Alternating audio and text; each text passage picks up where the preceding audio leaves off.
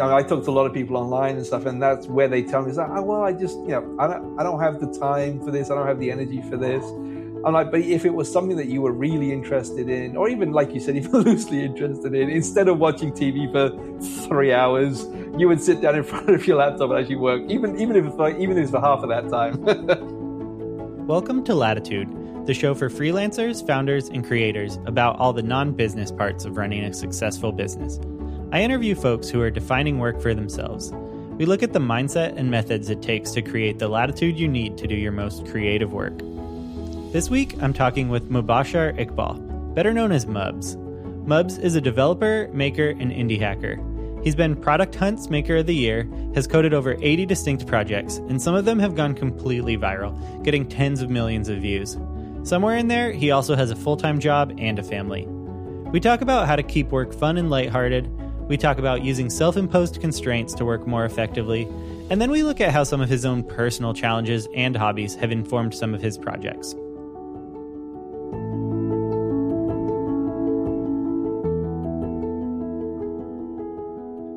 Awesome. Well, welcome to the show, Mubs. Really excited to have you here. You've kind of like made more projects than probably the whole audience of this podcast combined. So I'm definitely really excited to talk with you. I guess to kind of kick it off, I'm curious what your very first exposure to coding was. Yeah, I think I got my first kind of interest in coding was basically when my dad brought home a computer when I was about 8 years old. I was the youngest of 4 kids, so my siblings were a little bit older than me. And so my dad brought home a computer for them more than he brought it home for me.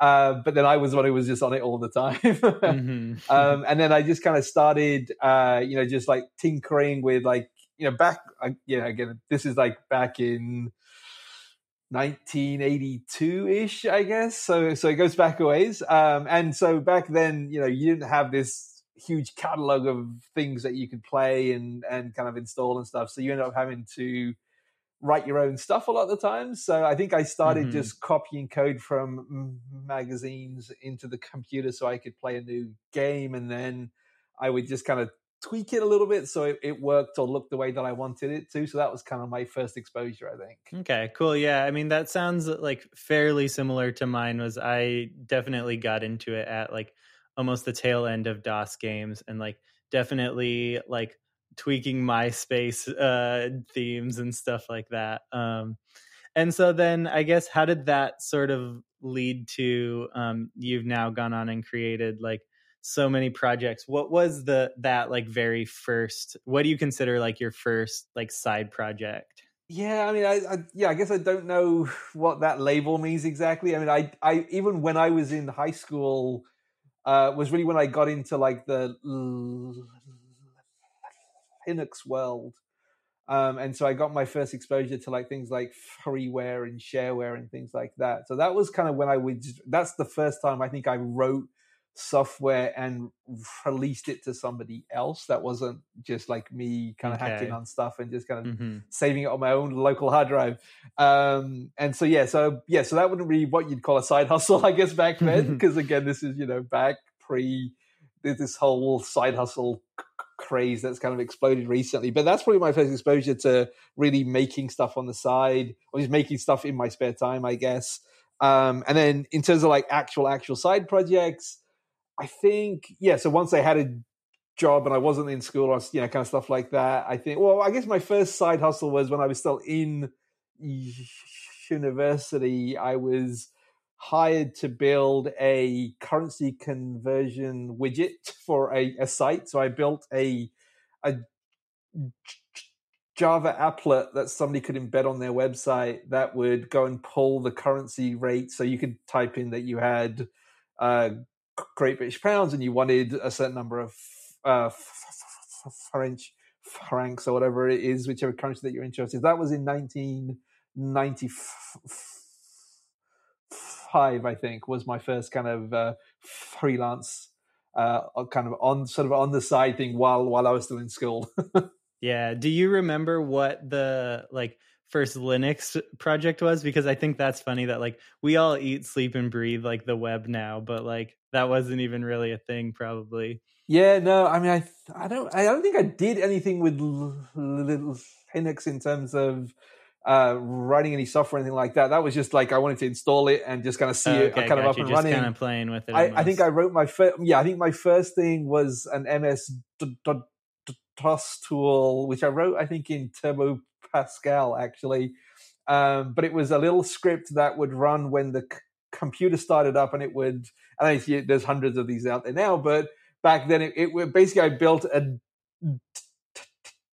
database of everybody's birthdays and anniversaries and things in my family, and when the computer would start up, it would figure out what the current date was, and it would look through the list of all of these upcoming things and tell me when like the next birthday was and stuff like that, so I would not miss my siblings and my cousins and things like that birthdays and stuff like that. Yeah, I mean that's great, because like all of that like personalization and calendars and stuff, it's just like everyone has that now, but that was like definitely new. That's pretty awesome. So I want to do kind of like a short little segment, and then we'll kind of jump back into some of the side projects and some of that other stuff. But I want to kind of just go through a couple terms, and it'll be like a competition almost. So I'll say like one or the other, and then you basically like say what your sense of both of them are, and kind of like what the differences are, which ones are like more or less valuable.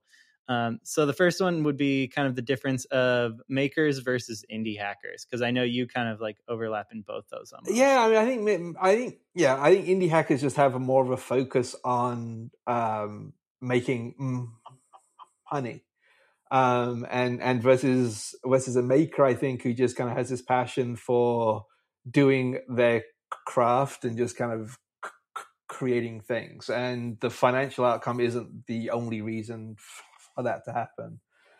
So I think it kind of depends on where you are in your life, in your cycle, whether you want to be a maker or whether you want to be an indie hacker. And yeah, so I think they both have their place. Absolutely. I tell people I'm more of a maker, less of an indie hacker, mostly just because I have a full-time job that I'm really happy with. And so I don't really, most of my side projects, I don't really need to turn, I don't need them to make money and make enough money where it can become my main work or anything like that as well. Okay. And so then ideas versus execution. So,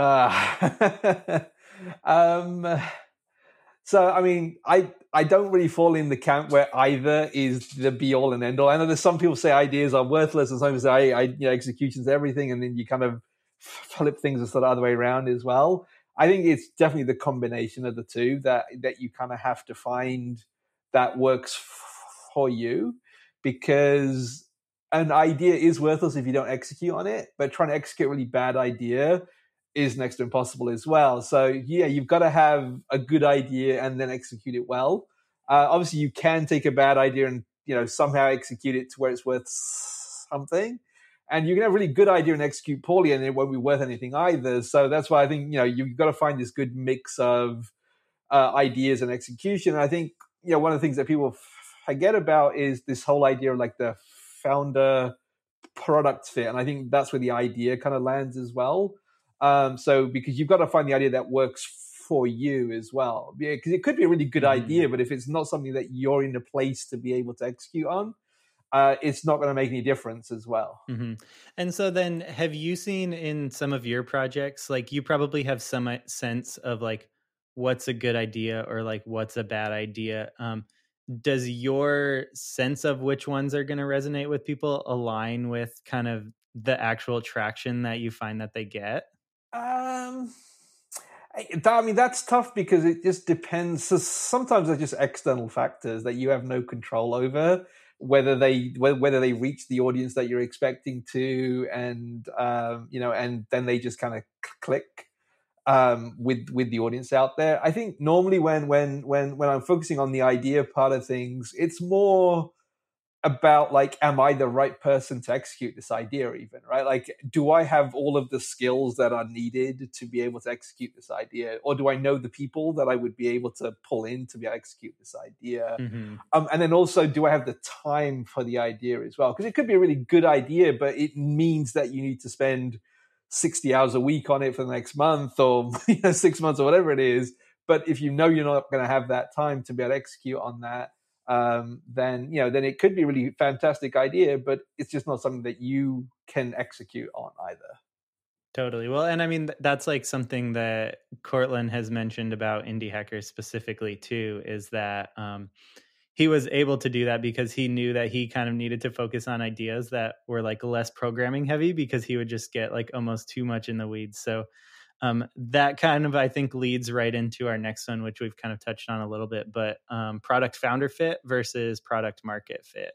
Yeah, I mean, again, obviously the sort of two are important, but I think for me, especially as a maker indie hacker, I think product market maker product fit, I think, is even more important, mostly because you're just in terms of finding the energy and finding the motivation to work on things is really hard, because you come home from an 8-hour day or whatever it is that you're doing, or even if you're still at school for 8 hours, whatever it is that you're doing your day that you're studying, to have the energy to kind of say, okay, I'm going to start another 3-4 hours where I'm going to work on stuff. I think having good, founder product fit makes that a lot easier. Like, because it's something that you're excited to work on. It's something that you're really interested in. I think you're going to have the energy to kind of work on it. If you're just picking a product because it's, it sounds cool and there's lots of other people working in the space, and it's something that you think will have a good audience and stuff. And it may well do that, but are you going to have the motivation to actually work on it? And so I think that's where that kind of becomes a lot more important for kind of indie hackers as well. Well, and that's been my experience too, is like you're more likely to kind of stick with something and like try harder and like do better work if it is like something that you're even like loosely interested in, I think. Yeah, absolutely. I think yeah, and I think that's because that's where a lot of people. I talk to a lot of people online and stuff, and that's where they tell me, "Like, oh, well, I just I don't have the time for this. I don't have the energy for this." I'm like, but if it was something that you were really interested in, or even like you said, even loosely interested in, instead of watching TV for 3 hours, you would sit down in front of your laptop and actually work, even if it's for half of that time. Mm-hmm. Exactly. And so now the most important verses we have, and you might be a little biased as a New York resident, but New York style versus deep dish pizza. And I haven't lived in Chicago. I have lived in New York, but I have been to Chicago and had Chicago pizza in Chicago. But I will say I'm a New York style pizza. All right. Yeah, I'm a fan of both for sure, but they're just like so different. Yes. Now, before we jump into the next question, I want to pause for a minute and talk a bit about Podia.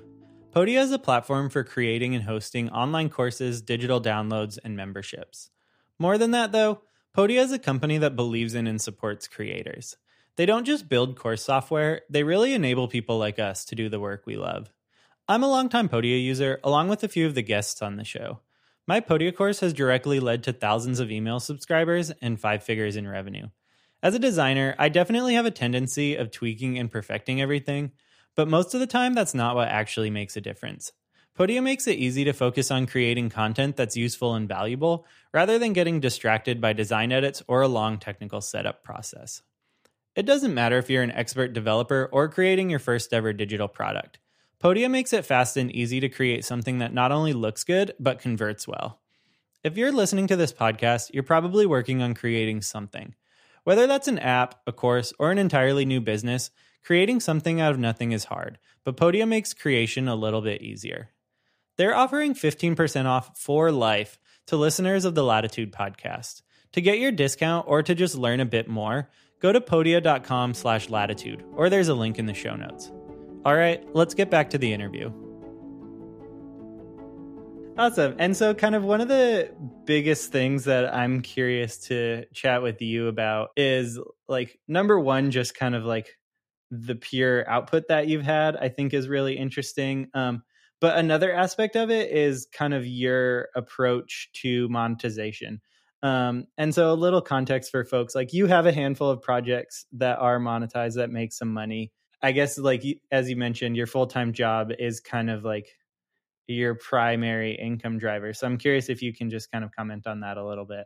Yeah, I mean, yeah, it's one of those things where for me at least, the income is it's kind of a nice outcome if it happens.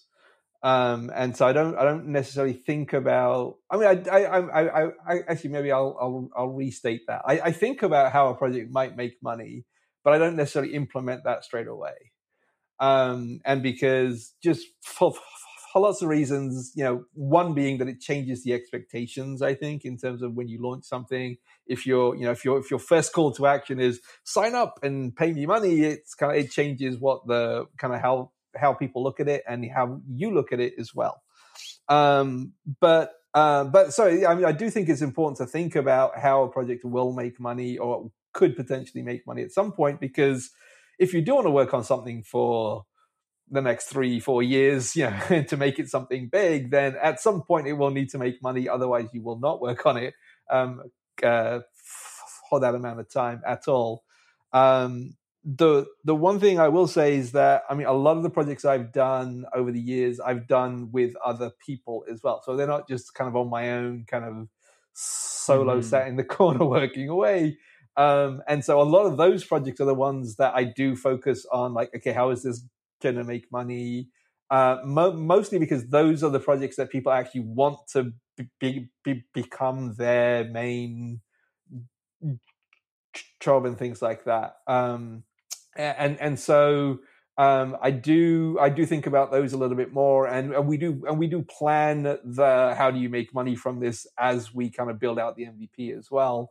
And it has worked out well. Yeah, there's kind of a few projects that are paying people salaries, and people are working on them full time and stuff now as well. And so you're able to kind of focus on like the more maker side of it, but you are still like enabling other folks to create like more of a business out of it, then it sounds like. Yeah. And honestly, I mean, whilst I'm happy with my job and everything, if there was a project that really took off and, became widely successful, I'd be quite happy to work on it as well. So, I mean, so it's always something you keep in the back of your mind that, okay, if this project really does take off and gets lots of traction, is it something I want to work on for the next 3 or 4 years as well? And I mean, that's another reason to pick things that kind of interest you as well, because if something is going to take off, your first thought shouldn't be, okay, now what do I do with it? How do I turn this over to somebody else? Because they can get more value out of it than I can. And so then, like, for I guess both your solo projects and your kind of like more partnership projects, what sort of like marketing do you do for those, or does that kind of like vary from project to project? Yeah, absolutely varies from project to project. I mean, the ones I'm doing with other folks, I mean, that's usually what ends up being their kind of role and their kind of function, while I'm still working on developing the application and stuff. They'll start thinking about, okay, what's the, how do we reach customers and how do we reach potential users through, content marketing, social media marketing, sort of that kind of stuff. If it's a personal project, it kind of depends on what it is. But my main approach has just been to build stuff in the open. So I talk a lot about what I'm building, how I'm building it, why I'm building it, all that kind of stuff. So you end up doing content marketing, kind of social media. I tweet a lot about the things I'm working on and stuff like that as well. And then so that will naturally draw your audience in as well, in terms of if you talk about the thing that you're building, then people who are interested in that thing will hopefully find it and be kind of in the orbit when you actually finish it, and then are able to launch it as well. And then the actual launch itself, obviously there's lots of different avenues in terms of product hunt, and there's things like pay to list if you want to do it pre-launch to kind of build up an audience there as well. So there's lots of different avenues to explore on that end of things. And so I think a lot of folks have definitely had some success with building out in the open, but there are also a lot of folks that are kind of nervous about that they may like give away their idea or some of their intellectual property. What would you say to that argument? I would say, well, one, I mean, if you've got a truly unique idea, I probably want to hear it, but you probably won't tell me about it anyway.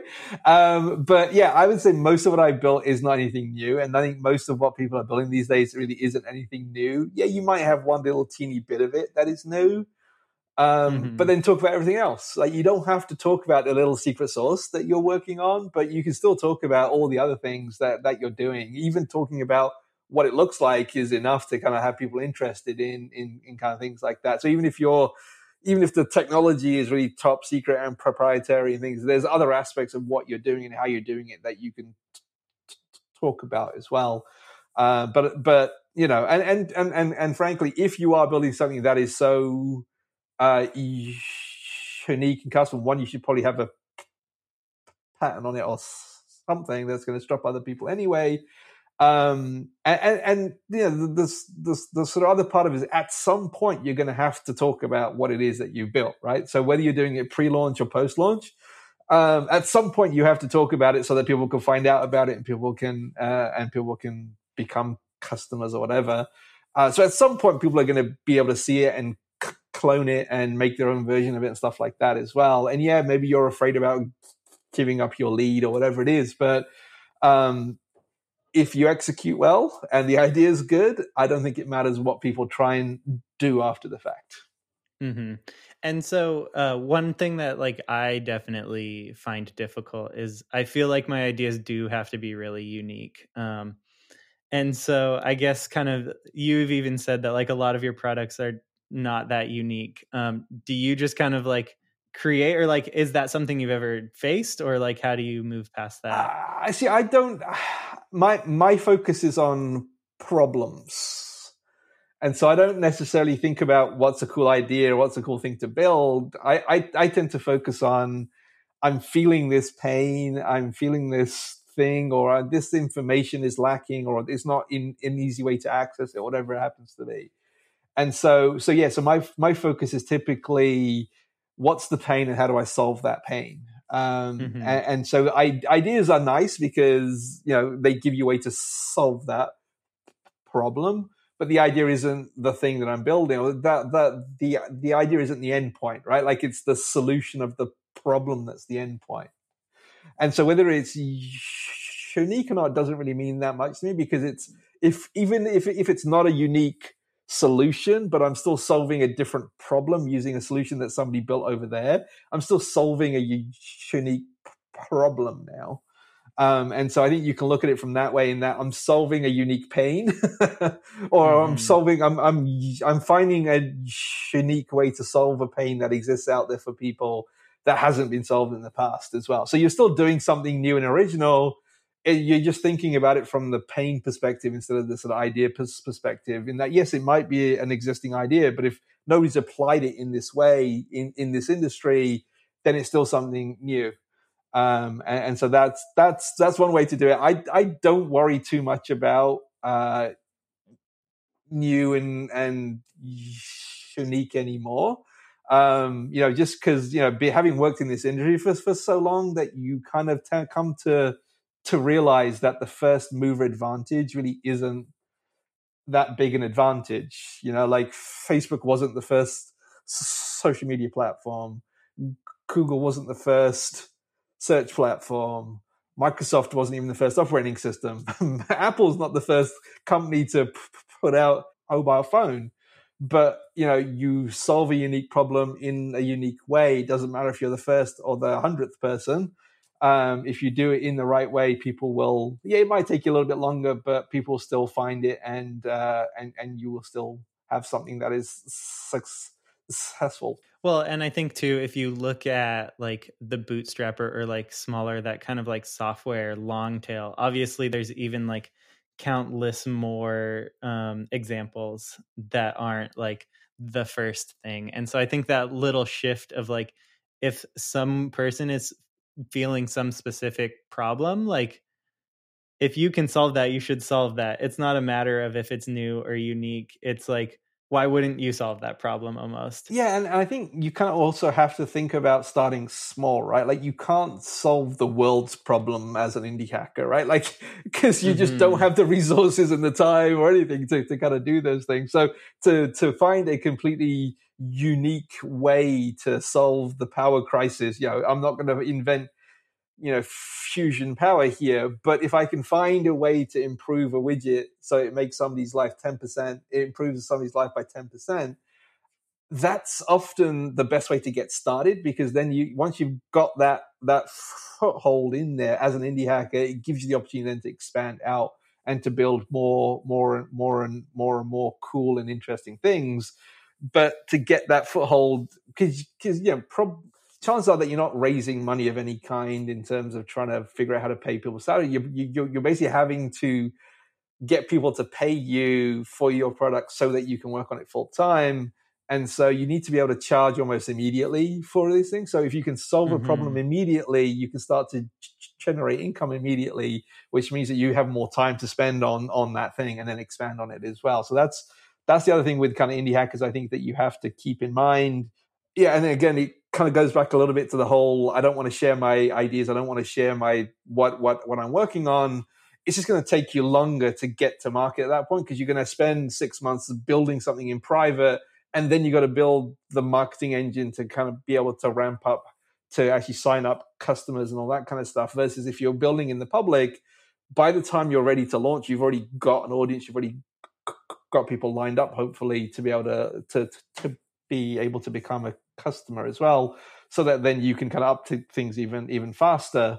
And so I think it's important to kind of align, with where you are and kind of where you're kind of heading, kind of all kind of at the same time, instead of trying to think about, well, I want to be unique and that'll make me stand out. The way that the internet works these days, it's not going to make you stand out. Everybody has their own little spin on things anyway. And so it sounds like even outside of kind of that desire to like scale up or grow or monetize, you've clearly found like tons of other benefits outside of the projects that you work on. So I'm curious to kind of hear what you see some of those biggest benefits to be. Yeah, I mean, when I really started to get back into the maker movement and the indie hacker movement, it was mostly just, one, I was working for an agency at the time, and we were doing lots of really cool stuff, lots of really interesting work, but we were all under NDA and we couldn't talk about what we were doing. We couldn't even talk about who we were doing it for and all this kind of stuff. And so for me, joining the maker movement was a lot about, well, let me just make something cool and fun on the side, and then I can talk about that instead.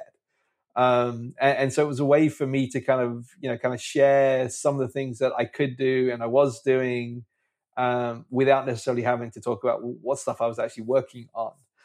So it really helped me to kind of establish myself as somebody who could make things and could do really cool things online, without necessarily having to worry about violating NDAs and things. But yeah, so I think, for me, the main benefit was just to grow my network. And I think that's a really important thing that a lot of people don't really like to do. They kind of, because most developers want to focus on writing code and to releasing software. But, at some point you need to have a network of people that you can reach out to because you're stuck on stuff or because you have a new idea. They may be able to help you, kind of things like that, which, people don't, a lot of people are introverts, but just like, even if you're not an introvert, I think people are just afraid of reaching out to people and kind of things like that. And that was absolutely my case as well. I'm now more of an extrovert, but I'm still very much an introvert as well. But over the years, it's become a little bit easier to kind of do all of that. But yeah, so it's obviously helped me in terms of growing my audience on social media as well. I've got I got lots of followers now and lots of people who are interested to kind of hear about the things I'm working on as well. Well, and I'll definitely mirror a lot of that because like I absolutely love doing these interviews. But I'm exhausted after them, like just because I am introverted, like I'm tired after that. And so I think it's interesting that you found a way almost to use that to your advantage where like you're using coding and you're using kind of that stuff to connect with people.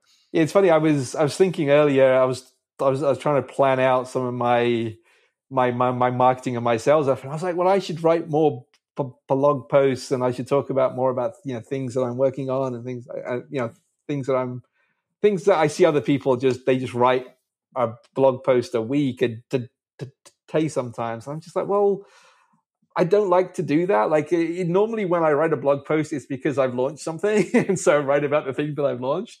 And I think part of it is that whole kind of still being an introvert. I don't really like to talk about just random things, but having launched a side project, it gives me that natural output now. Okay, from the coding side and from the making side, I can talk about what I just accomplished and kind of what I just achieved, which seems to make it a little bit easier for me, at least, to focus on, well, this is the things that I like to do, and then so I can write about that rather than just trying to magic up stuff to kind of share out there instead.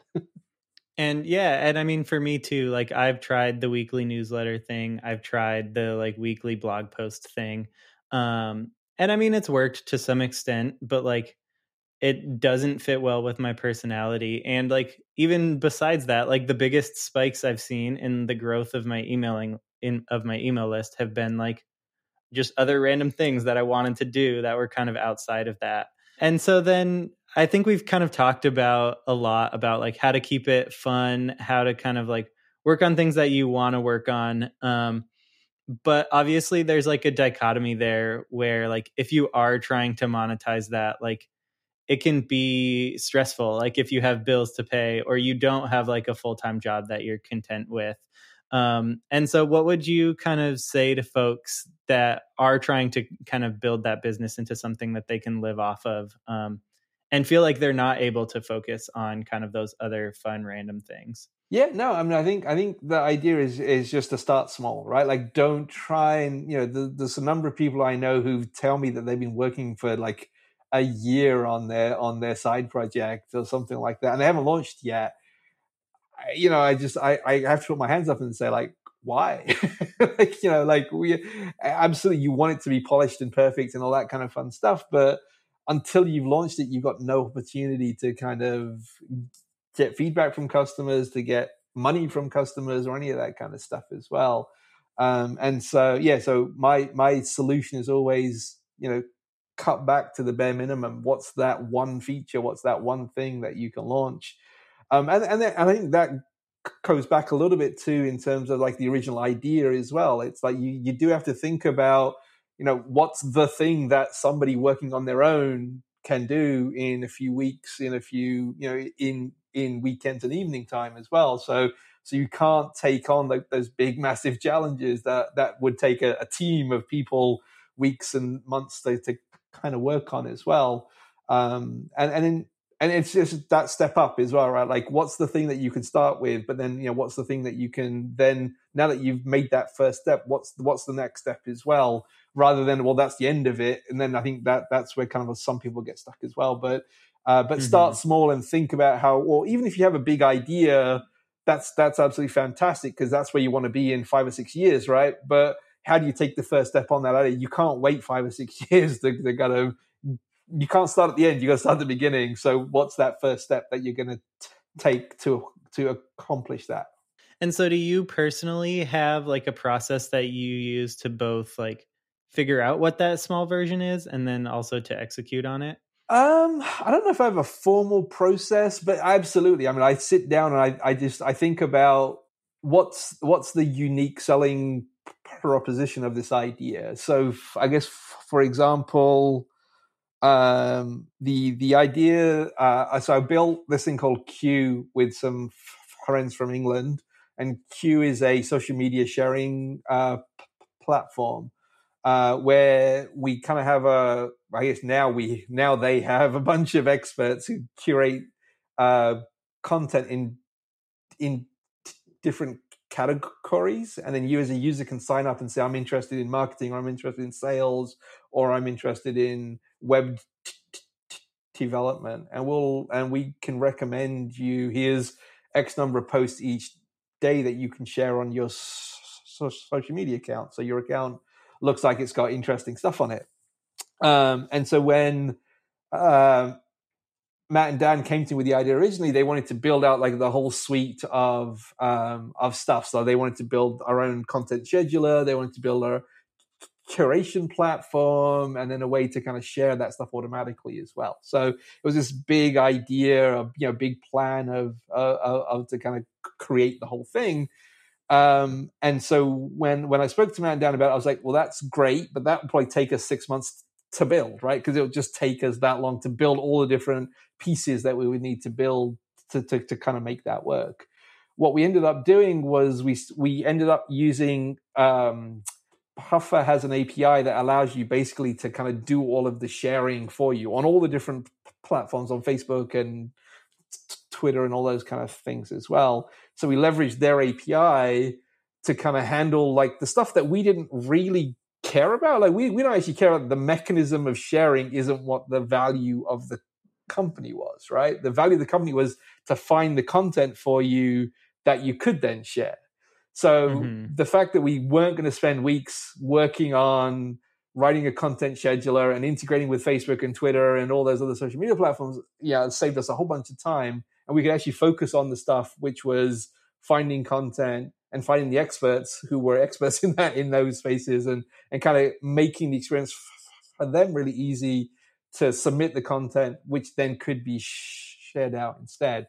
So instead of spending 6 months on this whole big thing, we ended up building in about 2 weeks was our like internal version to make sure it all worked. I think the MVP took about 4 weeks, I think it was instead. So instead of spending 6 months, we spent 4 weeks instead. So, I mean, and it totally goes back to figuring out what that problem is. Yes. Rather than just kind of like building something. Yeah, and it's, I think I talk about this a lot, but it's like finding the best use of your time. As a indie hacker, as a maker on the side, you've only got 1 or 2 hours a night at most. If you were going to be working a full-time job, then you've got 8 to 10 hours a day to kind of experiment with stuff and see what works and what isn't working and all that kind of fun stuff. But as a maker, you've got, like I said, at most you've got 1 or 2 hours a day, maybe 6 or 8 hours on the weekend, depending on if you have a family or not.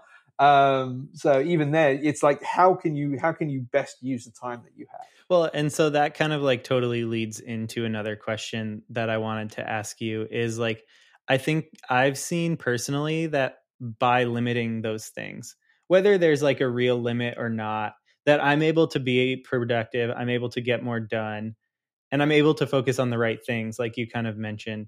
And so I think there's a way to almost like create those limitations for yourself, whether it is like a full-time job or a family or just kind of like something that you put on yourself. Yeah, no, I think it's really good. I mean, I know personally, and this changes a little bit from project to project, but I try, and if I have again, this is kind of a fun side project idea, not something that's going to be a company that's going to take over the world or anything, but if it's an idea that I think I can execute, I think I want to build, I normally limit myself to about 2 weeks and say, I need to have the MVP ready in 2 weeks. And I think it just goes back to what you said. It's like, well, what's the most important things that I need to build in those 2 weeks? Even if it takes me a little bit longer, I know I've already pinned down, well, this is the core set of features that I know I need to build. And if it takes me 3 weeks, okay, it takes me 3 weeks, that's fine. But I know I've been listening to the 37 Signals folks as well, talk about their 6 weeks cycle of kind of how they think about adding new features onto Basecamp and stuff. I think it's the same idea, right? Like in terms of yes, we've got enough money that we can work for as long as we want to on things, but at some point you've got to ship stuff. And rather than shipping stuff every 3 months or shipping stuff every year or whatever it is that you want to do, they have 6-week cycles. And I think that's really an interesting constraint that they put on themselves when they clearly have no need to put any kind of constraints on themselves either. Just so that you can force the creative mind to actually say, what's the thing that we should actually work on? What's the thing that we can actually do while we're still excited about that idea as well? Because I think that's the other thing, that when you don't have the time constraint, the longer you get away from when you start something to when you launch it, your excitement level is going to come down and down and down and down.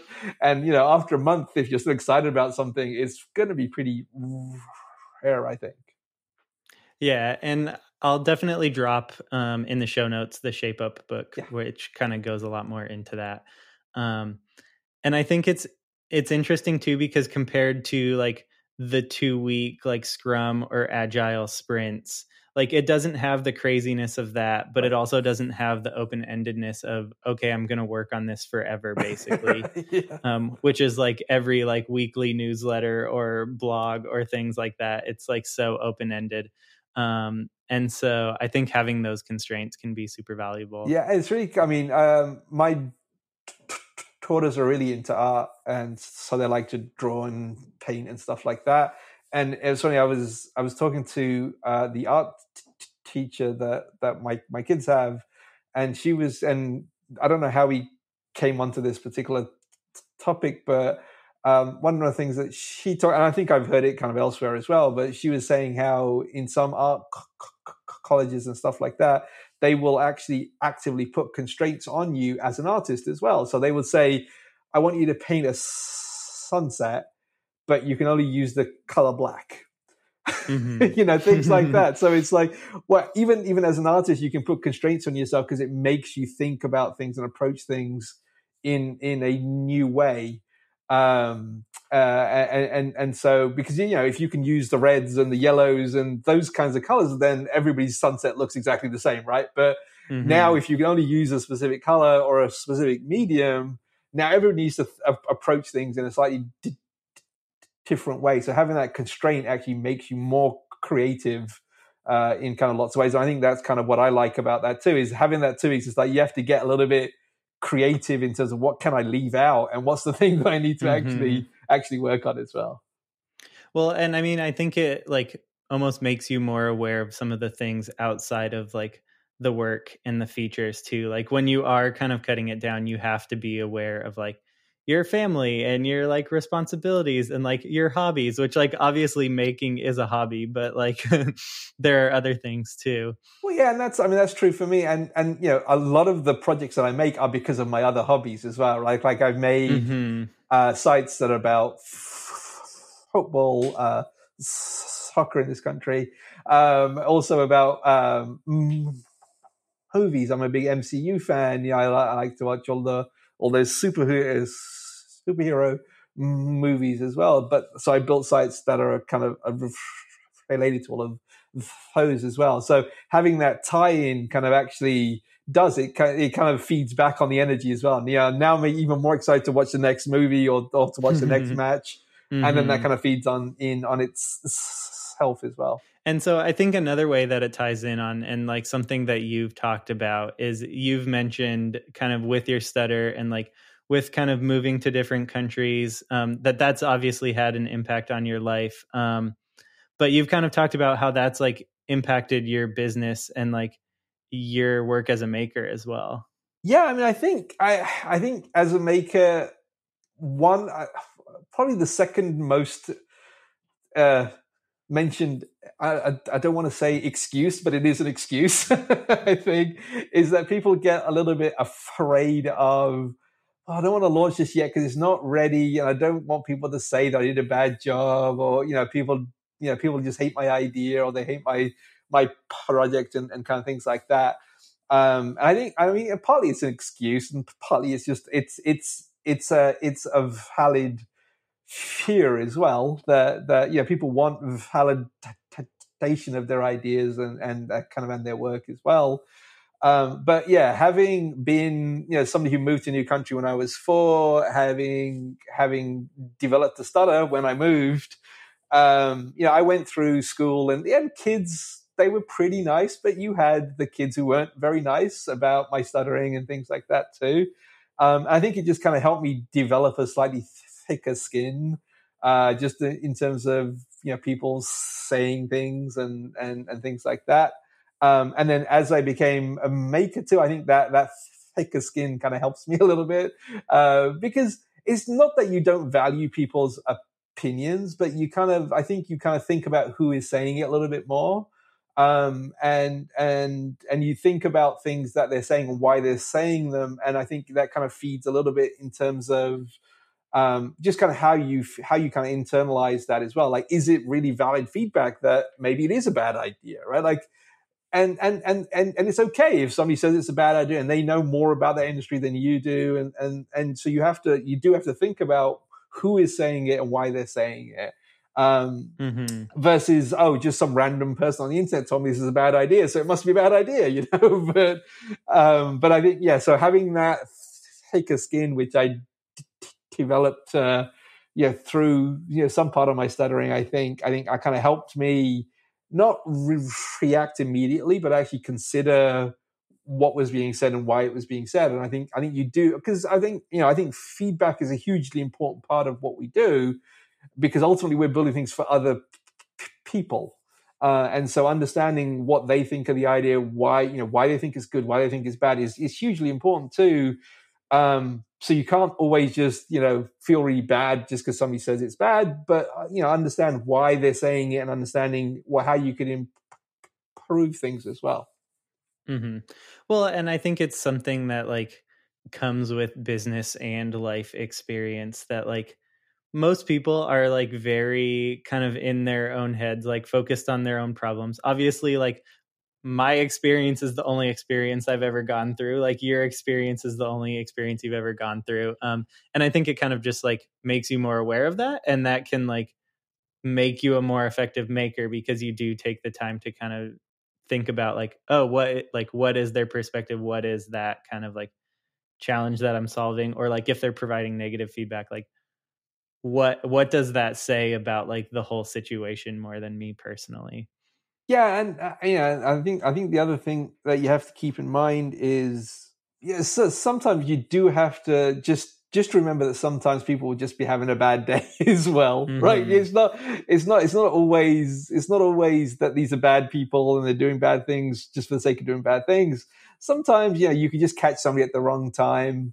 Because I've had plenty of instances where my stuttering has not been an issue at all with people, with friends and family and things like that. And just some day, because just like you said, they've got their own things happening in their own lives and things like that.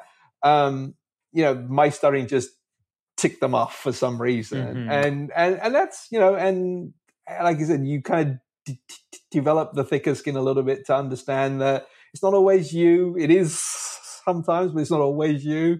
And you just kind of have to appreciate that, I think that happens to everybody. It's not just people with stutters and things like that, but it happens to people with obstacles a little bit more. So you kind of experience it a little bit more as well. I think in some ways it has also, I see the obstacle. So in some cases I kind of make myself, even doing things like this podcast and things, I make myself do these things sometimes because I want to overcome the sort of my kind of in my head that I've got this issue with speaking. So doing things like this, I think is helpful for me. And so I end up I think, even a few years back, it was I want to be at a conference. I want to speak at conference, sort of on the stage. And so I put out a bunch of, there was a bunch of call for speakers, and I just went ahead and applied to a few of those, and then I was picked for a few as well. So it was great, and then I had to actually speak on stage, but which was not so great. But even just knowing that those obstacles exist, it kind of makes you kind of open up a little bit more, I think. Yeah. And so, I mean, it's just a matter of like turning those challenges into like something that pushes you towards growth. Right. And so I want to kind of shift it for the last kind of handful of minutes that we have. The biggest project I've seen you've been working on lately is Pod Hunt. So why don't you kind of talk a little bit about that, and sort of like what your learnings have been from that so far? Sure. Yeah. So Pod Hunt is an application that's trying to solve the problem of podcast discovery. I've been a big podcast listener for probably 10 years now. As I listen to podcasts, I realize that there's just more podcasts out there as well. I think the last count was that there's something like 850,000 podcasts. I think it was about 450,000 active podcasts as well. So even if people are putting out a new episode a week, that's still 500,000 new episodes a week. Crazy. So, which is insane. And so finding the good ones to listen to, or to find the ones that you're going to be interested in, is still a really hard thing. And so a lot of the ways that people find podcasts now is just the kind of they look at the leaderboards that are out there about what's popular and what's not. And the problem with those is that they're all the same, and they all stay the same week after week and month after month. So what Pod Hunt does is, rather than focusing on a podcast as a whole, it says, well, let's focus on the individual episode. Is this an episode that somebody will like? Is this an episode that has somebody on it that you will like? Sort of those kind of things. So what we have is a daily leaderboard where people can log onto the site and submit a new episode that other users can then upvote as well, and say that was a good episode, or if it wasn't, they can just not upvote it as well. And then so every day when you visit Pod Hunt, you get something new, something fresh that you may or may not like. But the sort of upvotes will kind of help tell you if it's a good episode or not, and hopefully you'll find something new and interesting. Great. And I mean, it seems like it's also been kind of a good example of starting from something small. It sounded like you got the initial version out pretty quick, and then I've definitely been seeing you kind of add on and build new features as you go.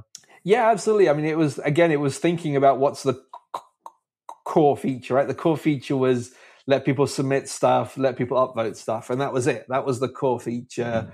And then, I think when I launched it, it was just about episodes. A podcast never had their own page, things like that. So it was like purely thinking about the core feature of the application and kind of what could I do. It basically, a user could sign in, user could submit an episode, a user could upvote the episodes, and that was the MVP essentially.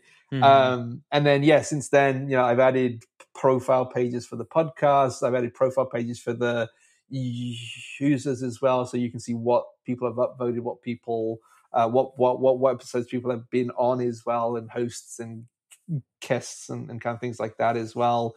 I think we've added the ability for users to upload a preview of an episode as well, so you can kind of listen to a 30-second clip of the episode as well, so you can hear if it might be something that interests you as well. So just thinking about what's the minimum features that you need to launch so that people can start interacting with it. And then thinking about, okay, now that we've got that bit working in the middle, what's the other things that will really help people achieve what the outcome is that we're kind of hoping for, which is to how can users find episodes that they're going to really enjoy as well. All right, awesome. Yeah, and I'll definitely drop Pod Hunt in the show notes, and you can also probably find this episode on Pod Hunt sometime in the future. Absolutely.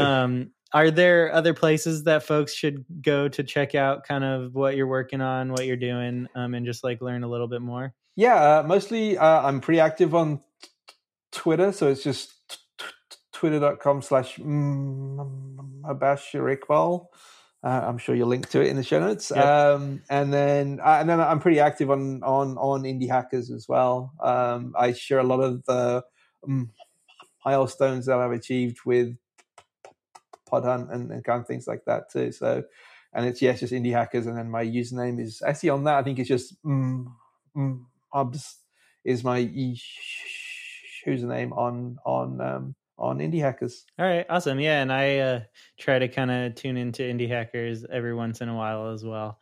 And so kind of the question that I ask everyone to kind of wrap up the episodes, how do you define latitude in your life and in your business? I think the latitude that I like is just being able to do things the way that I want to. And for me, it started, I would say, in the summer of 2000 when I started working out of my house. So for 18, nearly 19 years now, I've been working remotely from what was my apartment and now is my house. And so having that flexibility of both my schedule and to be able to build my own way of working, I think that's kind of formed a lot of what I do now in the indie hacker space and the maker space as well.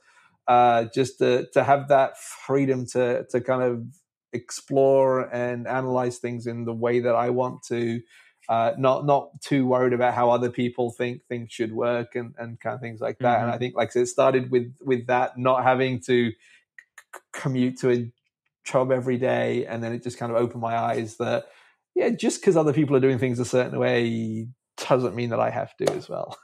Well, thank you so much, Mubs. It's been great having you with us here, and I really appreciate it. Thanks for having me on. It's been a fun conversation.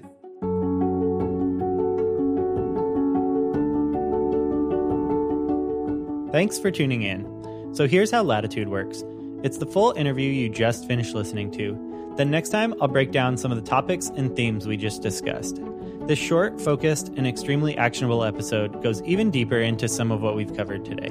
Make sure to hit subscribe to get that and other upcoming interviews. This is also the part of the show where I'm supposed to ask you to rate and review the podcast. Instead, I want to make you a little more actionable about applying some of the things we've talked about today.